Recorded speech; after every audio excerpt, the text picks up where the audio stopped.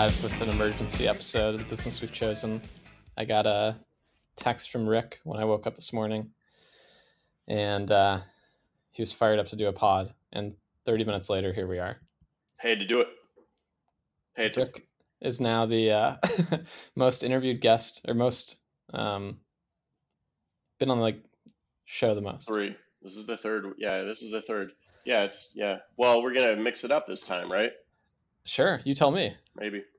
Okay. Yeah, I was thinking I would host this one, and Okay. I would ask you the questions because you're always asking people questions, but no one's ever asking you. Okay. Well, what do you got? How you feel? What's on your mind? Where you been traveling?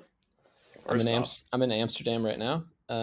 So it's 11:43 a.m. my time. Just woke up feeling fresh. Rick, at the tail end of a day, almost 5 in Chicago. Yeah. 5 a.m. Right. Yeah. How often do you stay up till 5 a.m. or 6 a.m. Never. or don't sleep? Or are you pretty Never. regular? Never. No, not since college. Probably like once or twice since then. It just felt like the right night to do it.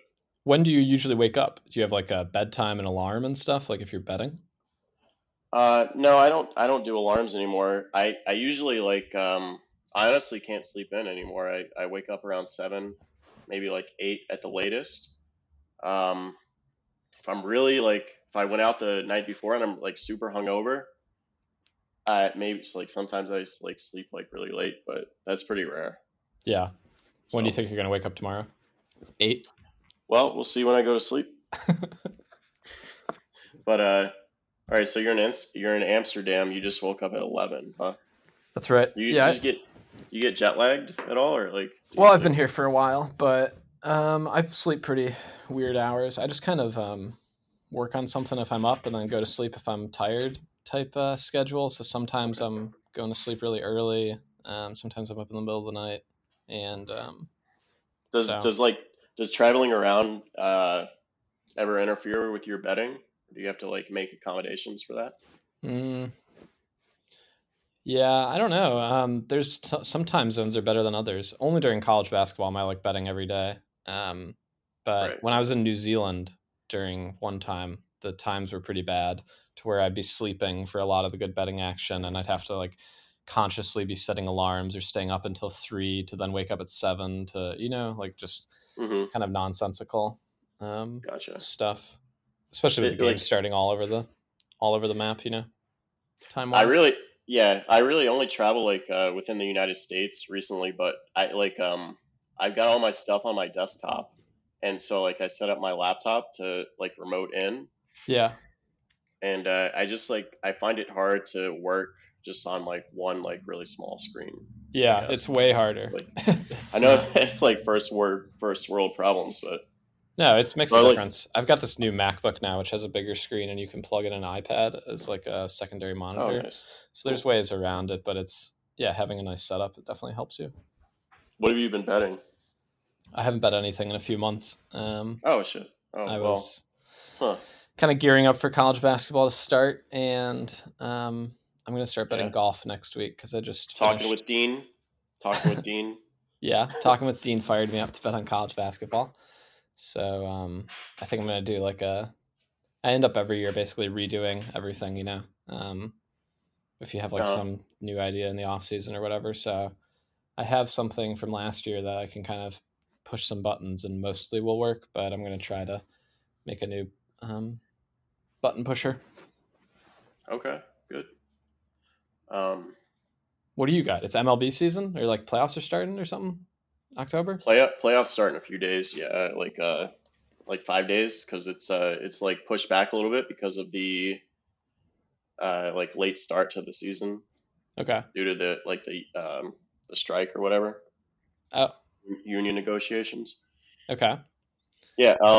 Yeah. I had the only MLB was fine. I had the Guardians to win the division, and they clinched last week. So I'm really happy about that. I have I'm from Ohio, and I have friends who are. Yeah. Never thought they'd live to see the day when the Guardians would take it down. Well, they were pretty good. They played the Cubs in the World Series in 2016. That was the Indians, wasn't it? Oh, sorry. Yeah, that was the Indians. Do they still get to lay claim to? How long have they been the Guardians? Is this season 1, 2? I think this is season 1. Yeah. Okay, and already into the playoffs. Nice. Ball don't lie. Season don't lie. Yeah. I bought a Class A shirt. He's their closer. He's sick. Class A. I don't. Yeah. Everyone. Yeah. Like some French guy. It's like spelled Clace, but this isn't really good content. But yeah, it's pronounced Class A. Yeah. So what? All right, let's get back to golf. What do you think about the LIV Tour? What do I think about the LIV Tour? You got thoughts on the LIV Tour? I think I can probably guess what you think, but I think that the LIV Tour is a brand new golf tour that somehow has equal to higher levels of propaganda to the current golf tour. Both of them are almost shocking to me when I watch them, that it's not like Kroll Show, it's not a parody, but it's just yeah. What do you think? A pathetic kind of. Both of them are pretty pathetic. So for different reasons, I assume. Why is the PGA Tour? They both hype their own players up so much, and if you watch the LIV broadcast, it's like, well, let me tell you about the team element where we add up their scores. So you do 3 scores added together. We're now in week 5 of this or something. I think the fans can get on board with simple addition if that's the secrets the announcers have. But it's like the announcers, they announce the game as if I have this information and I'm sharing it with you, not like the video is showing what's happening and I'm just going to talk over it. I've been watching a little bit of the poker World Series of Poker main event broadcast in the background while I've been working the last couple of weeks. It's kind of good background noise. Yeah, and those guys, Ali Najad and Nick Schulman, are kind of like the exact opposite, where they just let it be on the screen and occasionally say stuff. It's not like they're sharing it with you, but the PGA Tour is really like, let's take you out to 17. It's their honor to show you the information, not like there's just this information that we are showing you. So I don't know. It's kind of similar propaganda. Obviously, they're both going to like different political poles, but in that sense, they're both using the same like meta cognition of I'm going to make a political tour, right? Like they're both doing the same thing from opposite sides. I don't know if it's popular or not. Like I'm curious to see. So you don't have some in-laws who live in Alabama, so we're kind of down in the South a little bit during the year. I'm curious if like none of them would ever talk about golf, but if that would be like a hot take topic around the neighborhood, or I actually went to a LIV tournament. I'm not sure how they're doing. It doesn't seem like it's not very popular, right? Doesn't seem very popular, no. So do you or do you not support beheading journalists? Can I pin you down? Can I pin you down on this right now? I'm against it, yeah. Okay. You can pin me down. Me too. I assume Greg Norman is as well, although I've never met the man, and he has a few beheaded animals in his house in Florida, but I don't think any humans. Yeah, it's a bit disappointing. The courses are very, very nice on LIV, though. They're probably PGA Tour has good courses, but LIV is probably a little higher quality. I don't know if that's going to continue or if they could only do it this first year. Having the political partnership with Trump, they've played 2 courses of his so far, and he owns a lot of high-end courses around the world. So that might be why they're leaning into it that way, to like retain. Maybe he gives them some sweet deal on using the course. I don't know what the economics of it look like, and I don't think anyone at LIV is really looking at any economics. I think just checks are signed, whatever the number is. But sure, they got a lot of money. That's what I heard. Yeah. Hey, let me get this in because you mentioned Trump. Marry, fuck, kill, Trump, Bernie, Obama. Go. I don't really know how to adequately answer the question. Okay. You want to think about it, and we can come back to it? Sure. All right. Is golf modeling getting easier or harder? I don't know. I've never really done it very well, so this is the first time I'm ever trying to do it like maximally well with kind of every piece of knowledge I have. Yeah, see, it sound like when I talked to you a couple of years ago after the pandemic, it sounded like what you were doing was pretty sophisticated. Well, I think that there's just different levels of sophistication, and if you want to like Kelly bet your bankroll at post on the bookmaker sides and stuff, you just have to be really, really good. And is that what you want to do? Yeah, of course. Why not? Right? Like that's kind of like the highest in sports betting. Something is betting it at the end for as well as you can. So if this doesn't work, or if I needed to go deeper, I kind of want to see like how well I'm able to do that with the golf. But it's hard. There's like infinite info to know, and there's a lot of adverse selection in the golf markets. So what recent improvements to your model have you made? If you want to divulge that, if I No, think I can't talk about anything fair enough. important. No. Fair enough.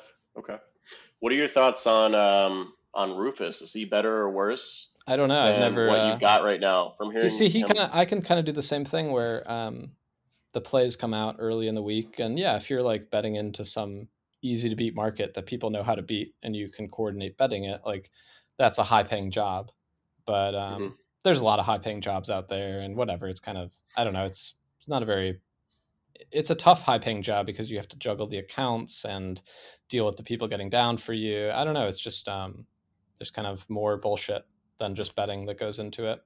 Um, so that's the same like golf betting and any market that's like described as tough is usually just because there's some low hanging fruit info that people know how to bet, and it gets priced out of the market quickly by someone, or the market's soon going to catch on to it, or it only lasts for the early limits when yeah, people aren't betting it.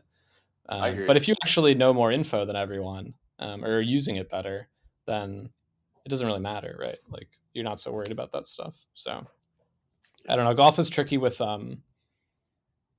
there's always going to be the outlier cases of a guy is like on the range and hurt and you don't know about it.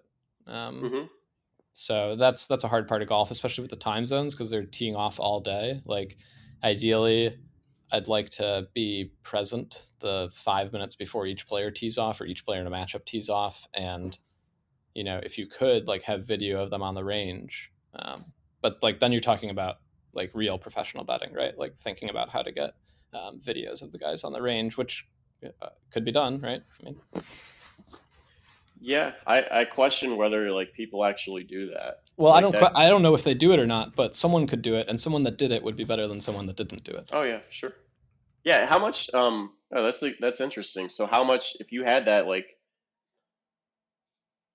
say your ROI is just like baseline 2%, what do you think that would do to your ROI on golf matchups? I think it would only matter in very, very rare instances, like maybe one time a week, or one Oh player yeah, every okay. 2 weeks that is um, stretching with the trainer, or is I don't know, like whatever someone whose back hurts would be doing, or like just moving around a little bit, or you see it a lot in golf. They'll pan to some guy mid tournament who's Tony Finau's having his back checked out.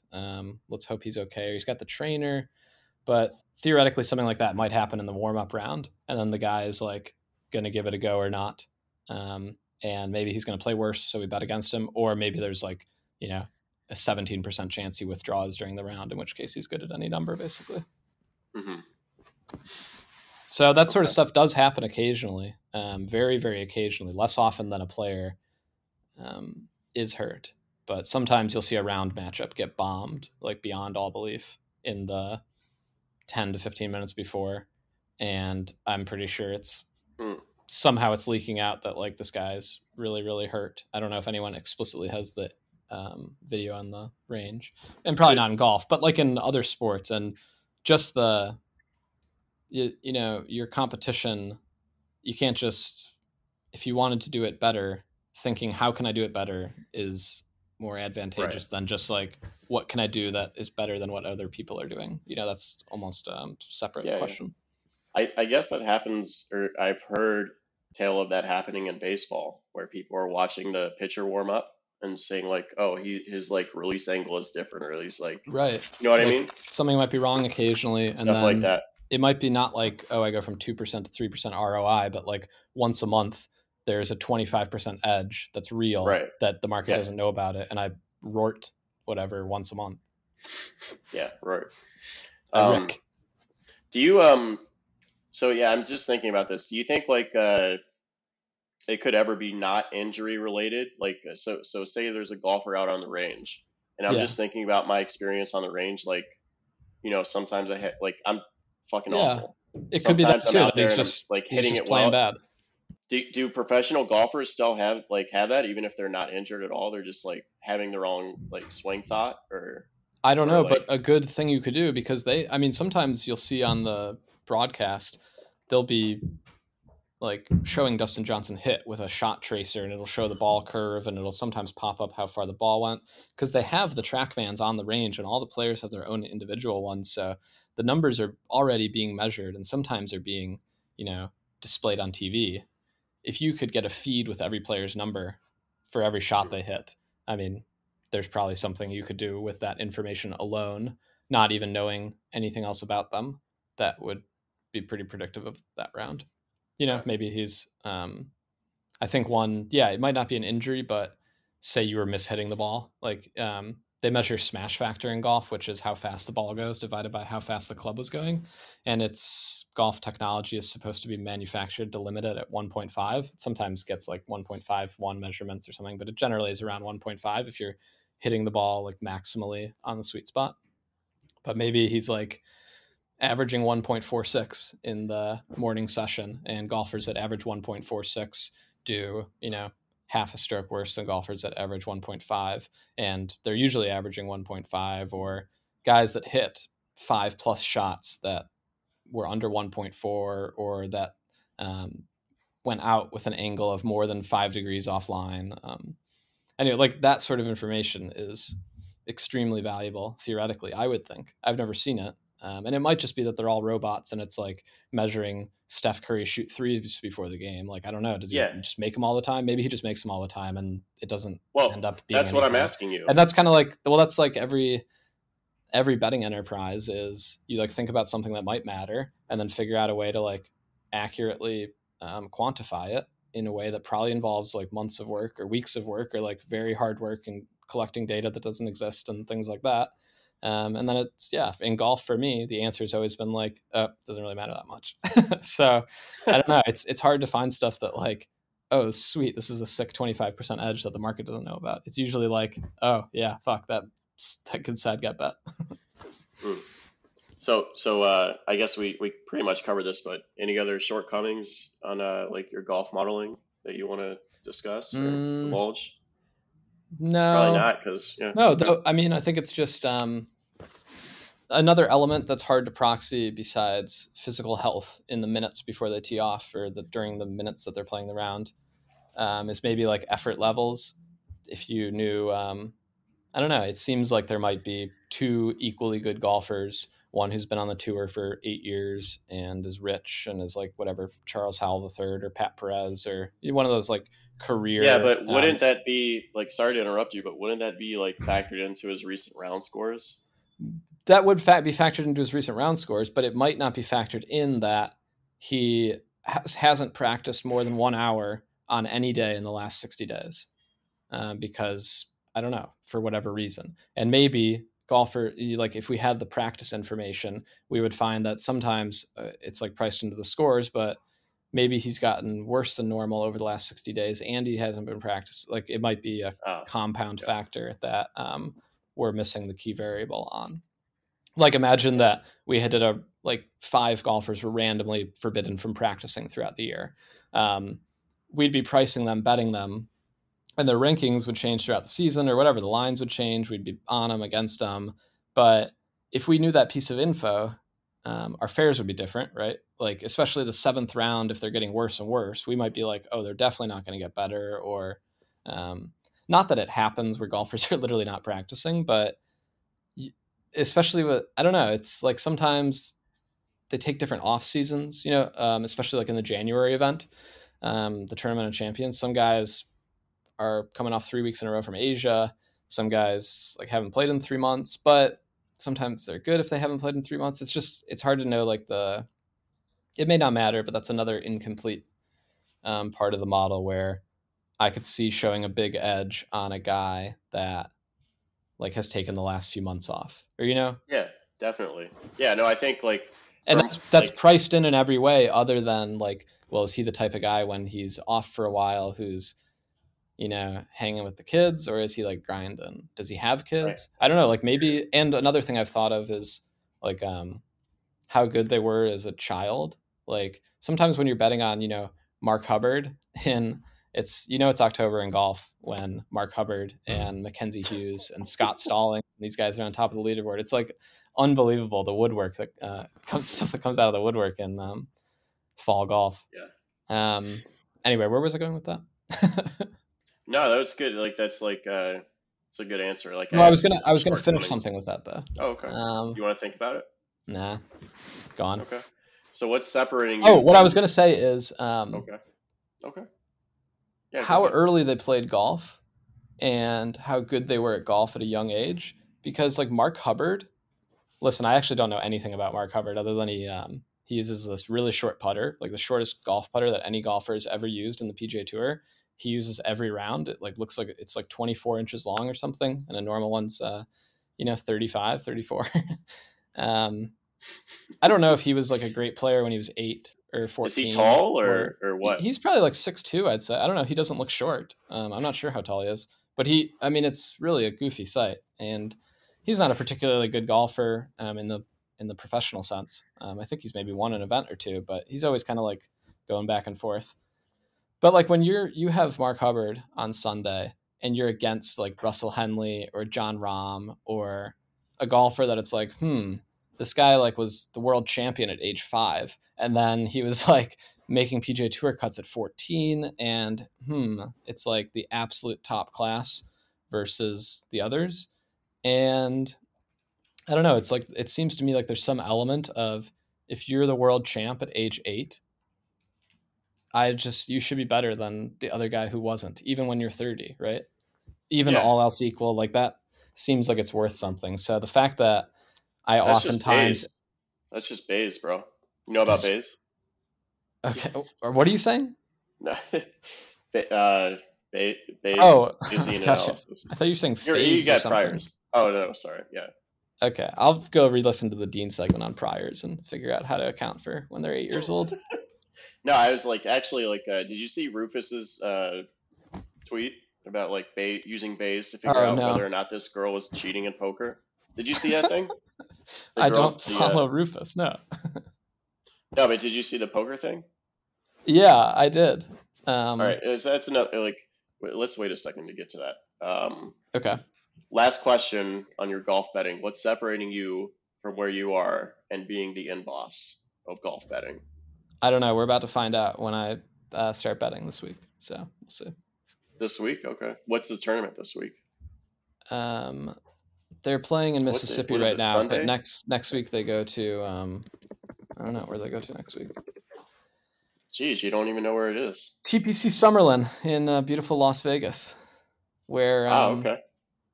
I think this is the same as the Las Vegas Open, where Tiger Woods won his first professional event. Okay. But it was at a different course. Picks? Do you have any picks to give out? Well, I don't even know the field. probably no Lions. Yeah. Tough, but Nick Hardy right now has about a 5% chance of winning this week. Nick Hardy, who's one of the most legendary, tomorrow or today. Or later today. He's one of the most legendary Illinois junior golfers of all time. Now he's up on the top stage. Good for him. Let me pull up the leaderboard here. Yeah, so actually, I've got one more question about betting before we get into like stupid questions. What's your take on people who bet early, like as their bankroll allows, so they can get down what they need, and they move the line? Just like generally, I know it's very, very broad, very vague, but well, I think it's better to do all that and not move the line, and then it's So why? Yeah, I mean, it's just a trade-off of if you can't bet anywhere else. Like sometimes if BetOnline is the only person with golf matchups and like you bet the full limit, like the line's going to move. So sometimes you have to bet and move the line. Well, so say you can get everything down that you need to with moving the line. Why would it be better to not move the line? Because the sportsbook is going to price on, they now know what a more accurate line was, right? Like if they run their internal model of like what fair is, they're probably going to use what it closed last time plus the adjustment. So you're just like putting into the information like which sides are good sooner, which is unavoidable. But also people that are like modeling off the past might know that too. So whereas if you were like backtesting some 2007 baseball game, you might not be able to get that much information out of the market prices. But if you did it today, you might be able to learn like how much a pitcher is worth, or how, you might just be able to get a lot more granular info because the market's getting to something more accurate. So I think whenever you can, for future inefficiencies, it's better if the current market is less efficient, however that means. But it's unavoidable that the info is going to get there, and you don't want to like go out of your way to not get filled. So it's just agreed. No, it's really well said though. This is the other thing I would say. There's like other groups out there, like other people, other groups waiting to bet, and they probably won't just sit around and like constantly watch people get ahead of them. Eventually, they go into the market too and start betting and trying to get ahead of people betting early, and then it just becomes a race to the bottom. So right. It's hard to avoid, but if you can avoid that, I think it's obviously better, right?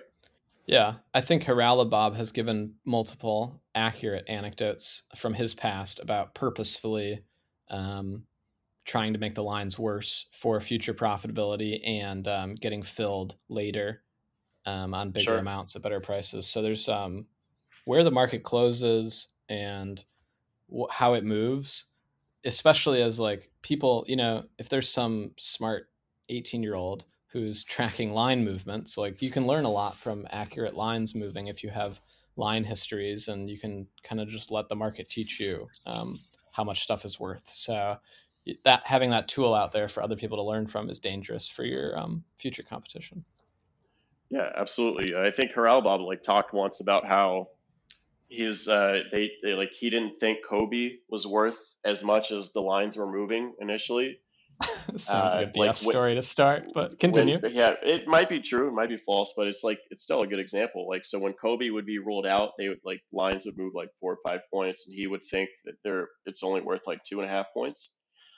So like if the line moves 4 or 5 points and you immediately bash it back to 2.5, eventually the books and other bettors will catch on, right?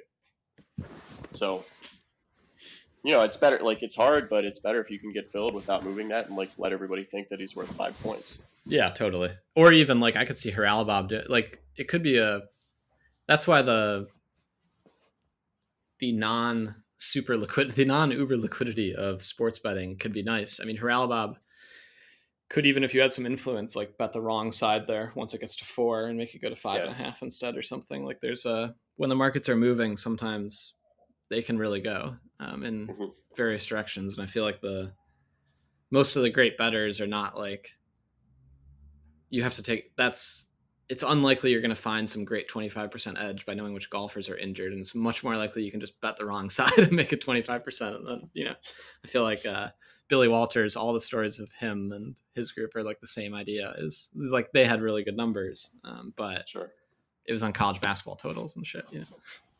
Yeah. Okay. Yeah, it sounds like we're in agreement. I just like it's like, well, it's usually used as in-group out-group bashing, like to just signal status. So that's, I mean, I don't know. It's not. I feel like it's not too controversial. But if you want to hate on poorer people or like be a better, bigger, better, then you can just be like, oh, you're ruining this tiny market, you tiny player. No, I'm not hating. I'm not actually not hating on those. No, you're not. But that's a common thing I see. And then some people defend it, and it's almost like, well, you're kind of, the point here is to make money betting, not to, belong to some class of bettor that does or doesn't. I guess my point, I would question whether it might, it might be better to like, if you can get filled right at the open, but you think that you can wait a little bit and maybe get down without moving the screen, I think it's probably better to try to wait. You know what I mean? Like, if you knew that you can't wait at all, yeah, obviously just go and get filled. But I think like people overlook the art of, not messing it up for other people, because that it's not just about other people. Like that can eventually come back on you. Does that make sense, or am I just kind of? Yeah, that makes sense. Sorry, I had my mute on. Oh, no problem. Okay. Yeah, it's all right. Do you want to ask me anything? Yeah, I mean, I know you're always full of questions whenever we do these. here, wait, can I pause this recording right now? Yeah, absolutely. You're a master editor. So, That's the perfect way to start it. What okay. What This was a transition, and now we're into part 2 of the podcast. Yeah, let's recap the TVWC podcast dinner that we had a couple months ago. Yeah. Was that late July? Yeah. July 27th, I think it was. Mm-hmm. Yeah, we ended up doing a Wednesday because that was the only day Jim Sebo could make. No, he had 2 days he could make, the 27th or 28th. And then someone else could only make the 27th. So I picked the 27th, and neither of them came. Nice. Very cool. Sebo said he was 100% in, but as you should know, when you translate that to real world probabilities, like it comes out more like 50-50. Yeah. I know you definitely got to regress that to market. Yeah, regress it to the mean. Yeah, yeah, it was a fun dinner. What did you think of the food? Food was all right. I don't know. I thought it was so like high. pretty. You had we were hitting your weed pen, like going outside and hitting your weed pen. I don't really smoke very much. You certainly did that night. I was high. Yeah, I was so fucking high. I don't and I don't remember anything after 11 p.m. Yeah, it was I felt like they treated us pretty poorly at the restaurant, which it was kind of unfortunate because they made a big deal about how many people we were going to have at the reservation when I booked it in April for July 27th. And they were like, well, if you have 8, you can book it through the regular system. But if you have 9 or more, you have to go to the special requests reservation system or something. That's a different person. I can give you her email.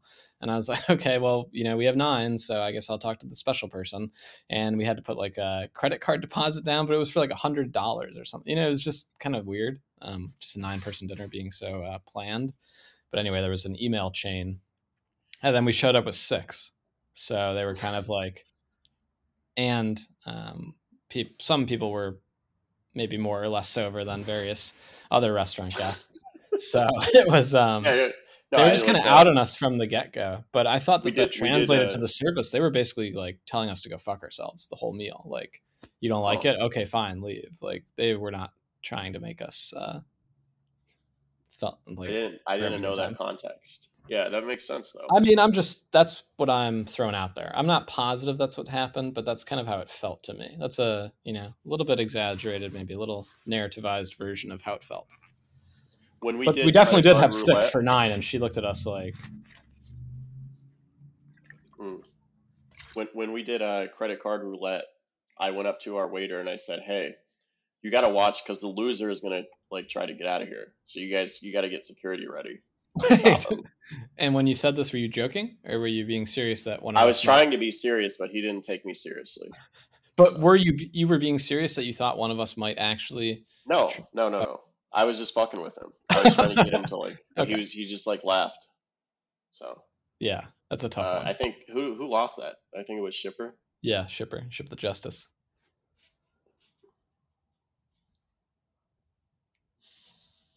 Yeah, I don't remember any more of that night.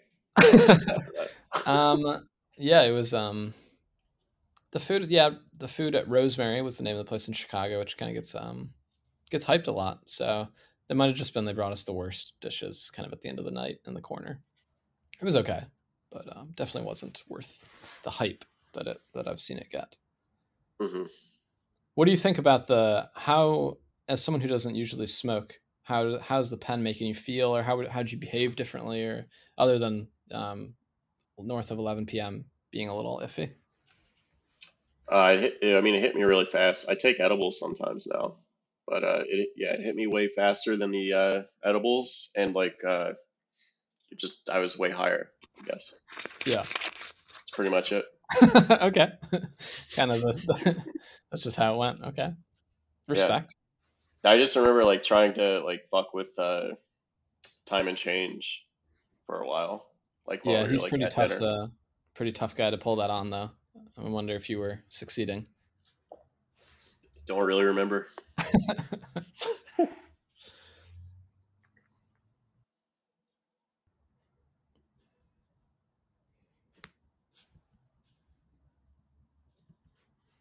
Hit me, dog. What else you got?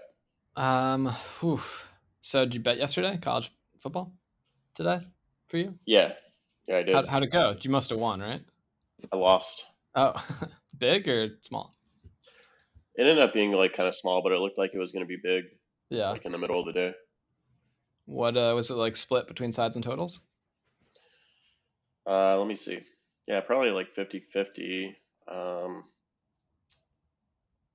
Yeah, probably about a little bit more totals than sides. Yeah, I had I don't want I don't want to talk about bad beats. Never mind.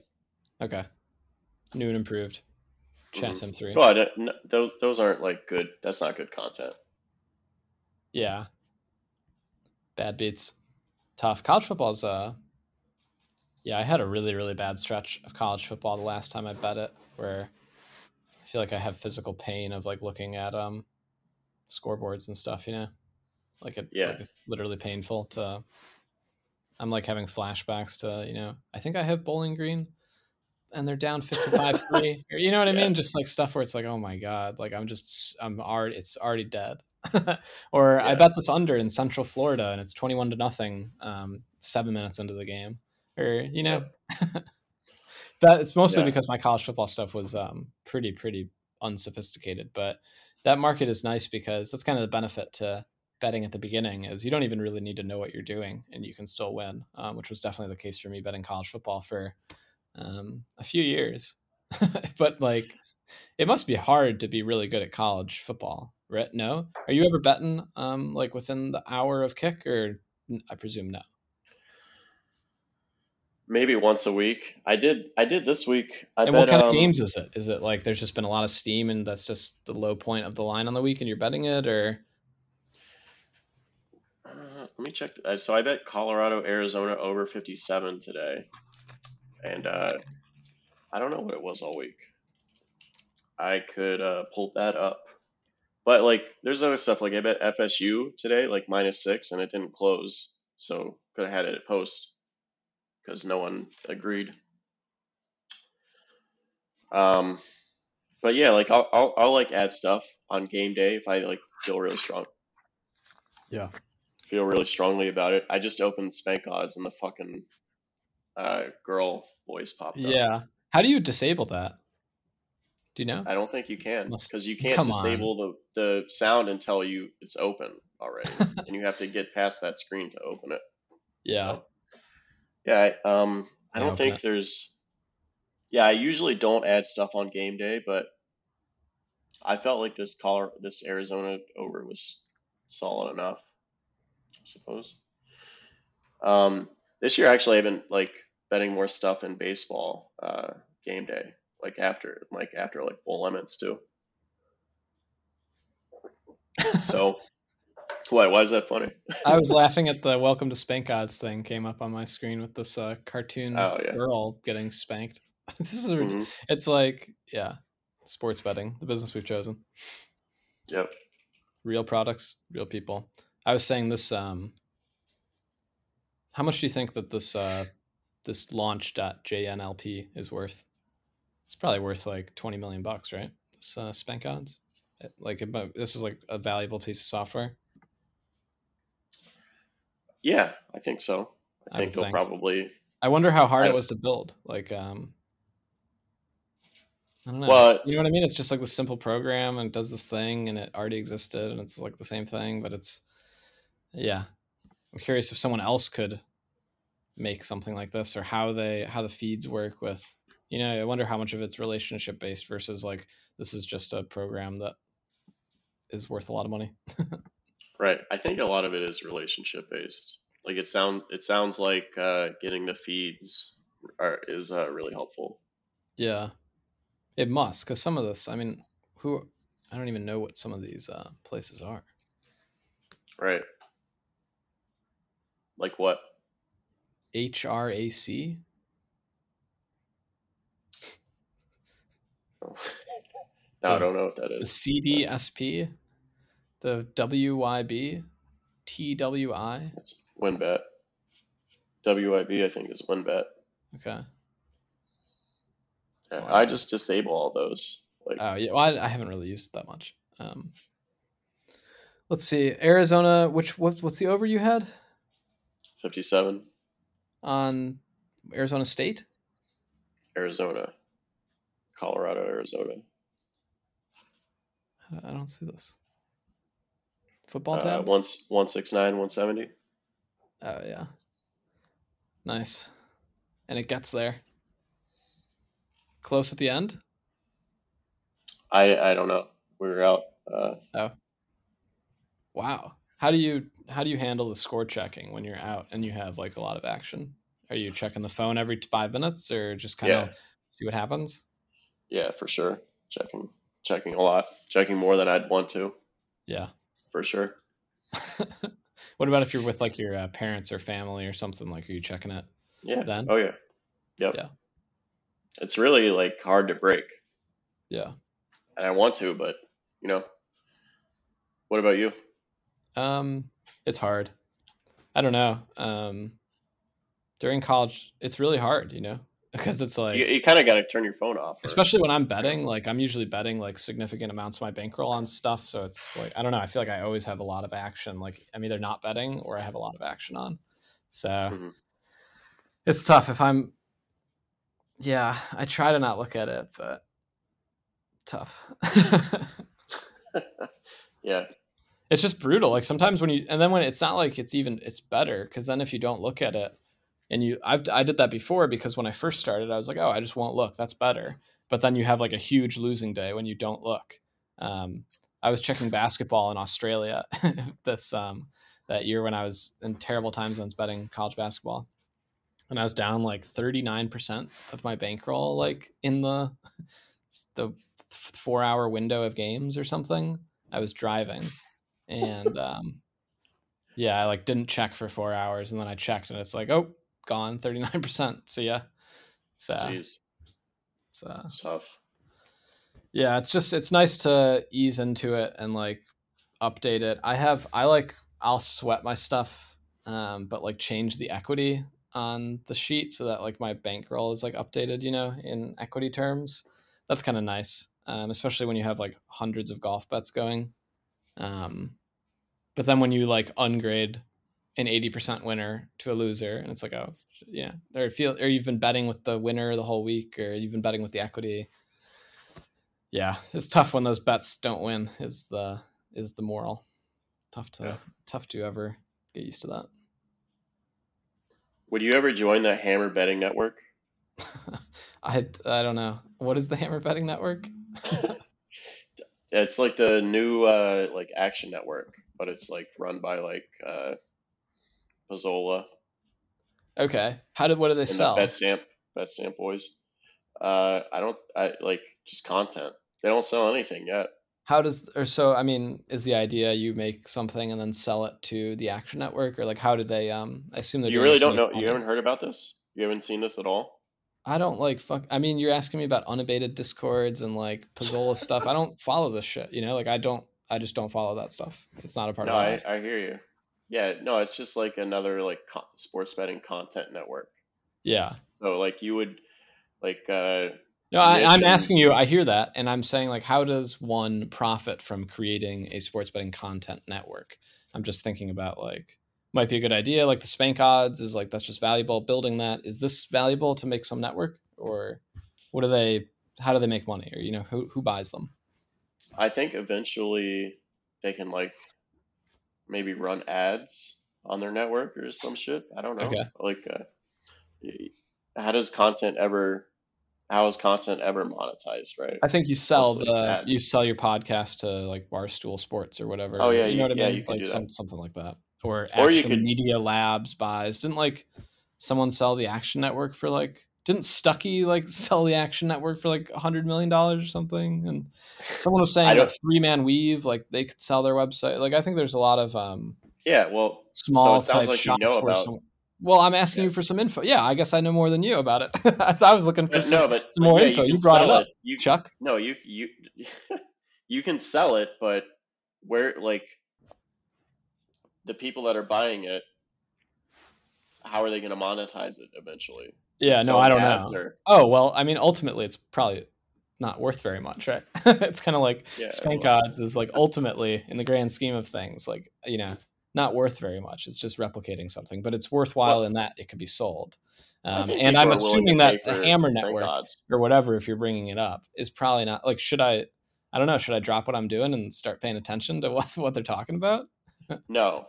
I've been known to entertain some taking random internet accounts seriously. Would you do golf content for them? No, fuck no. Why not? I don't even know what this is. What are you saying? Why not? I have to say why not for something I don't even know what it is, and nor do you. My answer to everything is no, you know. Okay. All right. Yeah, no, I wouldn't do it either. Anyway. So should we get our own you and me get the Business We've Chosen network going? We don't sound like we know too much about the economics, and I would only be interested in it for the money. Yeah, what were we talking about? What's that? I always see ads for You Better You Bet, which always is like, it's just really this limit increase shit too on Spank Odds. I mean, that's why I don't have this thing open that much. It's just popping up noises at me all the time. You can mute that. Yeah, gotta get in the Spank Odds lab. Yeah, figure that out. Anyway. You Better You Bet is just like another podcast, I think. Yeah, but that guy it's on like 4 hours a day every day or something. What do these people talk about? Is it? Oh, I don't know. I always see a tweet and it's like from 3 to 7 it's on. It's like Mike and Mike in the morning or something, you know? Like those guys did 4 hours a day. Yeah. Well, yeah, like that's the future of sports betting. It's like all that shit, but for sports betting, I guess. That's tough. I can't even imagine watching it, but I guess people do. You know, I was watching, you mentioned this earlier, but I was watching the Joe Ingram stream last night when I was working of his cheating investigation or whatever it was that you were talking about. And it kind of looked like very futuristic, you know, like TV, like there was a comment thing in the sidebar going crazy and there were like ads for stuff everywhere. And it was like talking about some weird stream, but like it's for a lot of money and a lot of people are watching. And I was like, this is also weird and low quality, but it's like being, you know, shared with a lot of people. And everyone was like, this is just totally normal. You know, I feel like up to this one, Joe Ingram was usually like, man, this is crazy. We got this different thing going. We got this going. But this, he was like, it was like, bro, this is just what you do now. I don't know. It was, yeah, those like online sorts of chat on the side, Twitch type, when it's a professional doing it that way, but it's like so low quality, but it's really, I don't know. It's weird. Yeah. I can't really listen to anything Joe Ingram does anymore. He just passes out. Like, he's so tough. Much. This one was, he was mostly watching I like it when he's watching the thing that he's commenting on. A video of him watching another video. Yeah, I saw it was like 9 hours long. Yeah, I saw the first like 45 minutes and then I was turning it off and going to sleep. And it was like, holy shit, this is 9 hours and 46 minutes or something. Like that guy's crazy. I mean, he's really got a unique energy to him. Mm-hmm. He never like ends up opining on anything, like because he's so afraid to offend anybody. He's just like whatever. Yeah, well, he's got to stay close with everyone, right? He keeps it close to the vest, I think. Yeah, I like Polk better. Polk did a really nice breakdown. So what do you think? Polk's kind of a little cringy though, because I don't know. He's also like, what's the deal with his like hair all the time? You know what I mean? Like he's kind of like a news anchor. Where does he just like wake up every day and spend like no, he looks good and it looks professional, but it's like it's kind of weird to have that be such a big part of your life. Whereas I kind of like that Joe Ingram's just like that's just what he's like. You know, there's kind of no filters. Not that filters are necessarily bad. Like Doug Polk's stuff looks better. It's just I wonder what Doug Polk's life is all about. Plus, like the classic poker retirement to then come back, which like every single poker player that like makes it big and is like, I'm going to go on to the next stage of my life, but then like realizes there is no next stage of their life, so then just comes back to doing it, but like half-ass. I don't know. It's Polk is kind of weird in that way. But I did watch his thing, and yeah, it was funny. He was very treading lightly. I remember the good old days when he was always like just firing shots at everyone, but I guess that coin flex thing really hurt his shot taking capabilities. Yeah, for sure. Yeah, I think it's like just let her keep playing, right? Like this girl has moved up in stakes and has won a lot of money playing on these streams and like has done some weird stuff. So now it's like, okay, well, let's let her play another 100 times. Like if she's good, she'll win. Like it's no big deal. But if all of a sudden like she's not playing anymore, or she never wins again, or like this is the last thing anyone hears of her, it's like that girl is definitely not winning at poker, playing poker. Like she's, you know, she's either losing money playing poker or is cheating and making money playing poker. So I don't know which of those it is, but it's pretty cool. And I think I don't know, it's like that's kind of like having range video of golfers for poker, in that it's like if you're really trying to win, like, and you want to actually win, like, I don't know. I'm curious I like too how Polk was like, okay, so the evidence that we have is, so like someone knows what the cards are. So that's what we're going to assume. And then it was like, bro, you literally have no evidence. It's kind of funny how like reasonable people can all be sure that like she's not a winning player or she's cheating and winning. You know what I mean? But nobody actually knows how it's happening, or I don't know, maybe someone does. But the logistics of how it's happening seem very interesting. I like that sort of like deep intel stuff. Yeah. I think like somewhat like Polk's video, his recent video, he like zoomed in on the chair vibrating, like her chair vibrating, like when she's tanking. And then as soon as it stops vibrating, seems like, and she has those facial expressions that she has while she's like thinking, like everything about her screams, I'm cheating. And just like the nonsense that comes out of her mouth. Very, very, every sign points to cheating, but I wonder, what is the vibrating even doing? Like, how do you know what cards there are? Like, do all the cards have an RFID chip that can be read by the table, so the stream knows what cards everyone has, and you can just hack into that system to see where all the cards are or something? Like, that sounds so complicated. Yeah, I don't know exactly. And how would you know that like it's the 20th card, not the 21st card? You would have to differentiate between like the thickness of a playing card? You know, like wouldn't it, if you knew their location, I don't even know how you would map that onto what order they're in. It just sounds sounds complicated. I wish that the Polk video had done more like, instead of, okay, so like someone knows the cards. It's like, wait, how do they know the cards? That sounds like a valuable skill in poker to have. Yeah. Yeah, I guess like I think I heard him, he said that the RFID was could have been hacked into. That was one theory put forth. Yeah, no, that sounds like a totally reasonable theory, but I just would like to know what like steps 0, 1, and 2 are for like how someone hacks into an RFID, you know. Right. I'm having trouble figuring out how I start doing this in my local poker room. Yeah, they were playing for a lot of money, huge big blinds, and I guess everyone's now saying that Garrett Adelstein guy is like, what is he, the end boss of poker or something?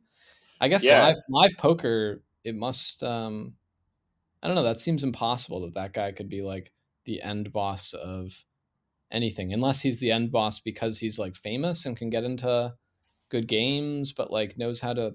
I don't know. It's kind of weird, you know. Mm-hmm. And then why not Crush Online? Is it like, oh, it seems like he's a live specialist, or like you can't get in that big a game online, or someone like, well, it's way easier that game is online. Really good. That game that he's in live, right? So he just has like good game selection, right? It's not like he's, well, I don't know if that's like the extent of it. Okay. No, he might also, but he's also very good. Yeah, he seems like he's sharp on high stakes poker, but also like, I don't know. Yeah. Jungle Man, that guy seems more like, you know, kind of crazy enough to where, I don't know, but he's pretty crazy. I don't know what his deal is either. Those poker guys are all kind of, it's kind of nice to watch the Joe Ingram videos just for a little bit, but I can't imagine if I was in like the pro poker circle instead of the pro sports betting circle. It's just it's a lot more intense poker, you know. So much more How so? degen and like crazy Oh yeah, hours and a bunch of just like dirty guys, and it's just a lot. It's just a lot dirtier, right? I don't know. It's like a bunch of like dirty, sweaty guys. I've had this World Series of Poker main event, and like there was like one girl left with 200 people left. Um, she wasn't exactly the most feminine looking lady I've ever seen, but it's a pretty rough group. I mean, it seems like it might be a stinky room to be in. You know, a lot of these guys are yeah. real questionable looking characters.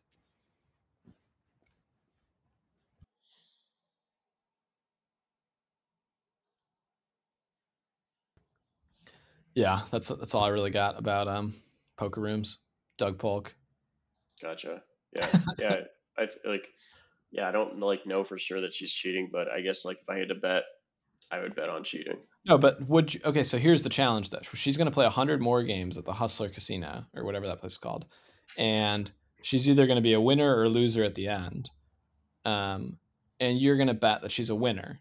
Like what? It's just no chance, right? Like if we do some test to where a good winning player would pass, there's just no chance that she would pass. Is that agreed upon? Unless she's cheating, Oh, right? right. Or yeah, or she's cheating, right? Yeah, for Yeah, sure. that seems like She'd what be a can be loser. agreed upon is that like the only way she could be winning is by cheating. So she's either losing or cheating. Yeah, yeah. And she was up and like all It's three funny. So what's the sessions. deal? He got Garrett got like backlash for saying that she was cheating or something. It's pretty funny. Well, yeah, like I get he like she gave him the money back. Like Right. he I think yeah, she's just he accepted nervous and that. she got caught cheating, right? I don't know. It's Right, right. But like he accepted it was a big thing that oh, people that he disagree shouldn't with. have accepted it. Hmm. Yeah. Yeah, That's nice. I mean, I hope he doesn't hope he doesn't give into that sort of nonsense too much. I hope he kind of can hold strong. and people were saying like the game is so good that even if you knew she was cheating, it's not really worth it to like mess up your standing in the game Oh, but does it? This because you probably could just get makes him kicked more out. popular than ever, right? I don't know. Tough And to then it's say. like, oh, you hurt your future profitability. That doesn't seem like quite as big a dig jab. Yeah, That guy's got good. He's got a lot of hair product going pretty constantly too. I'd say yeah, him and Polk are pretty. definitely. They know how to style. I mean, that's what you got to do, right? They look pretty good. I'd say both of them. Yeah, sure. But it's like the first thing I get out of them is like, okay, so you're someone for whom looking good like matters a lot. You know, that guy was on a Survivor season, Garrett. What?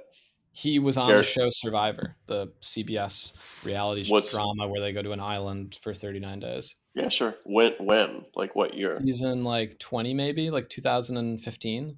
Um and he was one of the first people voted out. He might have been the first person voted out. Um Uh, his tribe like they divided into smaller groups, and I think there were maybe three groups of six, and they just didn't like him. hmm, Tough when it goes that way in Survivor. It was yeah. funny though because he was totally like, I'm a poker player. I'm all about strategy. And like in Survivor, the it's basically a random show, and it's made more random by the producers. Like eliminate advantages for certain people, so it becomes even more random. So it's just a random show. It's not a show where like a poker player has skill. But every poker player that goes on, there's a clip of them on the show saying, "Well, I'm a poker player, so I think I've got strategic skill." And he's like smiling at the tribal council like 10 seconds before he gets voted out, and then it's like he realizes he's going to get voted out, and it's like, oh. Pretty funny. Jean Robert, that guy on High Stakes Poker, he went on too, but it was a little bit different. He didn't say like, I'm a poker player, I'm going to out strategy everyone. He's just a huge guy, so he was getting like really underfed and tired and like hot, so he was just like sitting around all day doing nothing and like sleeping, and was claiming it was part of like his bigger strategy, but he couldn't explain like why. And he was just being lazy, and then he got voted out pretty early too.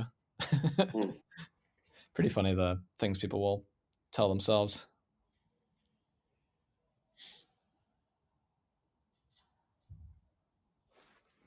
So what do you want to talk about, Rick? You've scheduled this pod. I'm here. What do you got? You want to? We're an hour in. I mean, are you feeling good? You want to keep going? I got nothing to do today, so I'm just waiting for Nick Hardy to get on the TV and see if he can win a PGA Tour event. But that's not for another 8 or 9 hours. Should probably get to bed soon. Okay. It's like 6 here. Yeah, I think I covered everything. Maryfoot Kill, Imrata, Neil Long, Catherine Lynch. Neil Long? Yeah. Who the hell is Neil Long? Never mind. Maybe that one's not so good. I Googled it and I don't get anything. Is the Fed? Do you think the Fed is on the right course currently? Hiking rates. I think that the meta level that you have to understand with the Federal Reserve, even if you understand nothing, is that the idea that there is some objective that can be achieved, picking it and doing it. And with the Federal Reserve specifically, they try to pick nominal targets that they can achieve. And where some intelligent Fed criticism exists, I would say, is not holding them to the standard of actually doing the job. And if you try to get, say, 2% inflation, which is what they target, and you are then predicting 1% for the next year, like that's wrong. Like you should be predicting 2%. And if you're not, change stuff today so that you are predicting 2%. So like a real effort to try, which I think is something worth doing. But I think that the Federal Reserve is making it clear, even to professional commenters for years, like Scott Sumner, a very smart guy. It's like the Fed is a very political process that certain things are more allowable than others, and there's incentive structures for certain people to become in charge than others. So it's tough to kind of take a hard line stance on achieving something and doing whatever it takes, as the famous terminology goes. Right. So yeah, like but right the now, U.S. does a great job, right? Like the U.S. has a better, probably one of the better systems, maybe the best systems around, of picking a target and trying to achieve it, and then achieving it. And is the target you're picking even worth achieving? Well, that's more of a philosophical question, or kind of a separate question. But it would be nice to kind of have a more explicit target being more explicitly done, and just say, hey, this is what we do. But tricky to do that. So, and I will say that almost anything, another meta heuristic that you can just use, if you ever hear someone talking about the Federal Reserve, it's almost impossible that they have any idea what they're talking about. Almost impossible. I understand that I'm currently talking about it right now, but at least this is my voice on a podcast. It's more likely to be right. But anything about the Federal Reserve is just, you could remove the Federal Reserve from whatever the person's saying and they would still think the same thing, because the Federal Reserve probably does not relate to what they're thinking. So it's a good clue. Like, I don't need to listen to this person very much. And it gets a lot of engagement, which is, so it's kind of, it's people that don't know what they're talking about that are profitably using that skill, which is, I don't want to let anyone profit from that if I can have my say in it. So right now, say the Fed is predicting 5.5% inflation for next year. What do they? That's obviously wrong, right? They should be predicting 2%. Yeah. So what do they need to do that they're not doing? Because it seems like they've been. It's pretty a hard aggressive. question, because the credibility of the communications is kind of like one of the key parts, and that's why central banking is so difficult. And like the literature on this is very extensive. It's very it's valuable and difficult to be credible and say things you believe. And like, for example, the Federal Reserve announced that they were going to do average inflation targeting. So rather than targeting 2% inflation, they were going to target 2% inflation over a multi-year bucket. But then they showed no intention of delivering on this, or there has been above target inflation without a commitment to make the average, the target. So it's just tricky to to believe what they will do, and that influences what needs to be done, right? Because their central banking and credibility can kind of be self-fulfilling promises, where like Scott Sumner would say, theoretically, Jay Powell could just say inflation's going to be 2%. And if he really meant it, it would happen. Do you know what I mean? Because now we can plan around a 2% target and the market can kind of enforce that. But it's very complicated. Like what should they do? Well, it depends on what you're trying to achieve. Like, and with central banking, it's tricky because of how much the communications matter, what you're going to do in the future and what you're actually going to do. You know, are you really going to target average inflation, or like is 3% the same as 2%? Or like if it goes to 2.5, are you going to try to make the next period 1.5 to offset? Because those are two different policies. And so like the markets will expect a mix of them.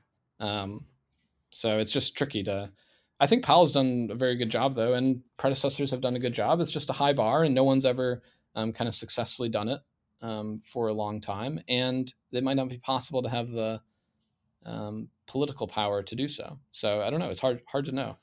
I'd be interested if like Scott Sumner, who's been a very vocal critic, but like very intelligent critic of the Fed.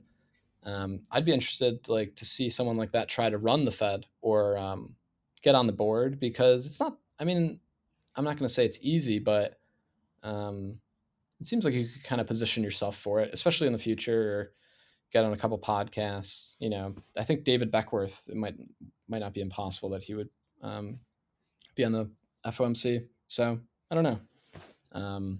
It'd be interesting to see if someone could just, pick their nominal target, achieve it, and credibly signal they will in the future and do it. I don't know. Hard to know what is needed to get that level of credibility and alignment. Okay. Good explanation. Yeah. You have sent me the famous cartoon of the guy saying, divide that by the Fed balance sheet. You, sir, are dumber. Do you remember that one? Yeah, I think so. My old boss talked a lot about the Fed, and I didn't know anything about the Fed until my second and final job in options trading. And then I just started reading about it all the time, and reading a lot of like little economics, like 15-page papers by some person, like those little PDF things. And you quickly can understand that, like, oh, okay, like almost all the commentary is so foolish. And then there's some that's very good, like that David Beckworth podcast is good, and he has like guys who are on the Fed go on and pretty high level, but there's also a lot of low level commentary. And like anytime you get into the politics area and it's like something that everyone is willing to talk about, you're gonna broaden the level of discourse to include some lower level stuff, probably.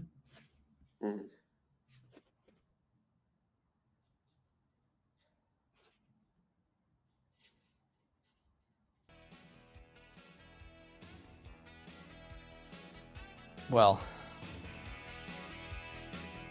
I think that's it. Falling asleep, Rick? Is this all we got? Yeah. All right. I sent you a message like 20 minutes ago. Actually, it was 10 minutes ago. I see. Yep. Sorry.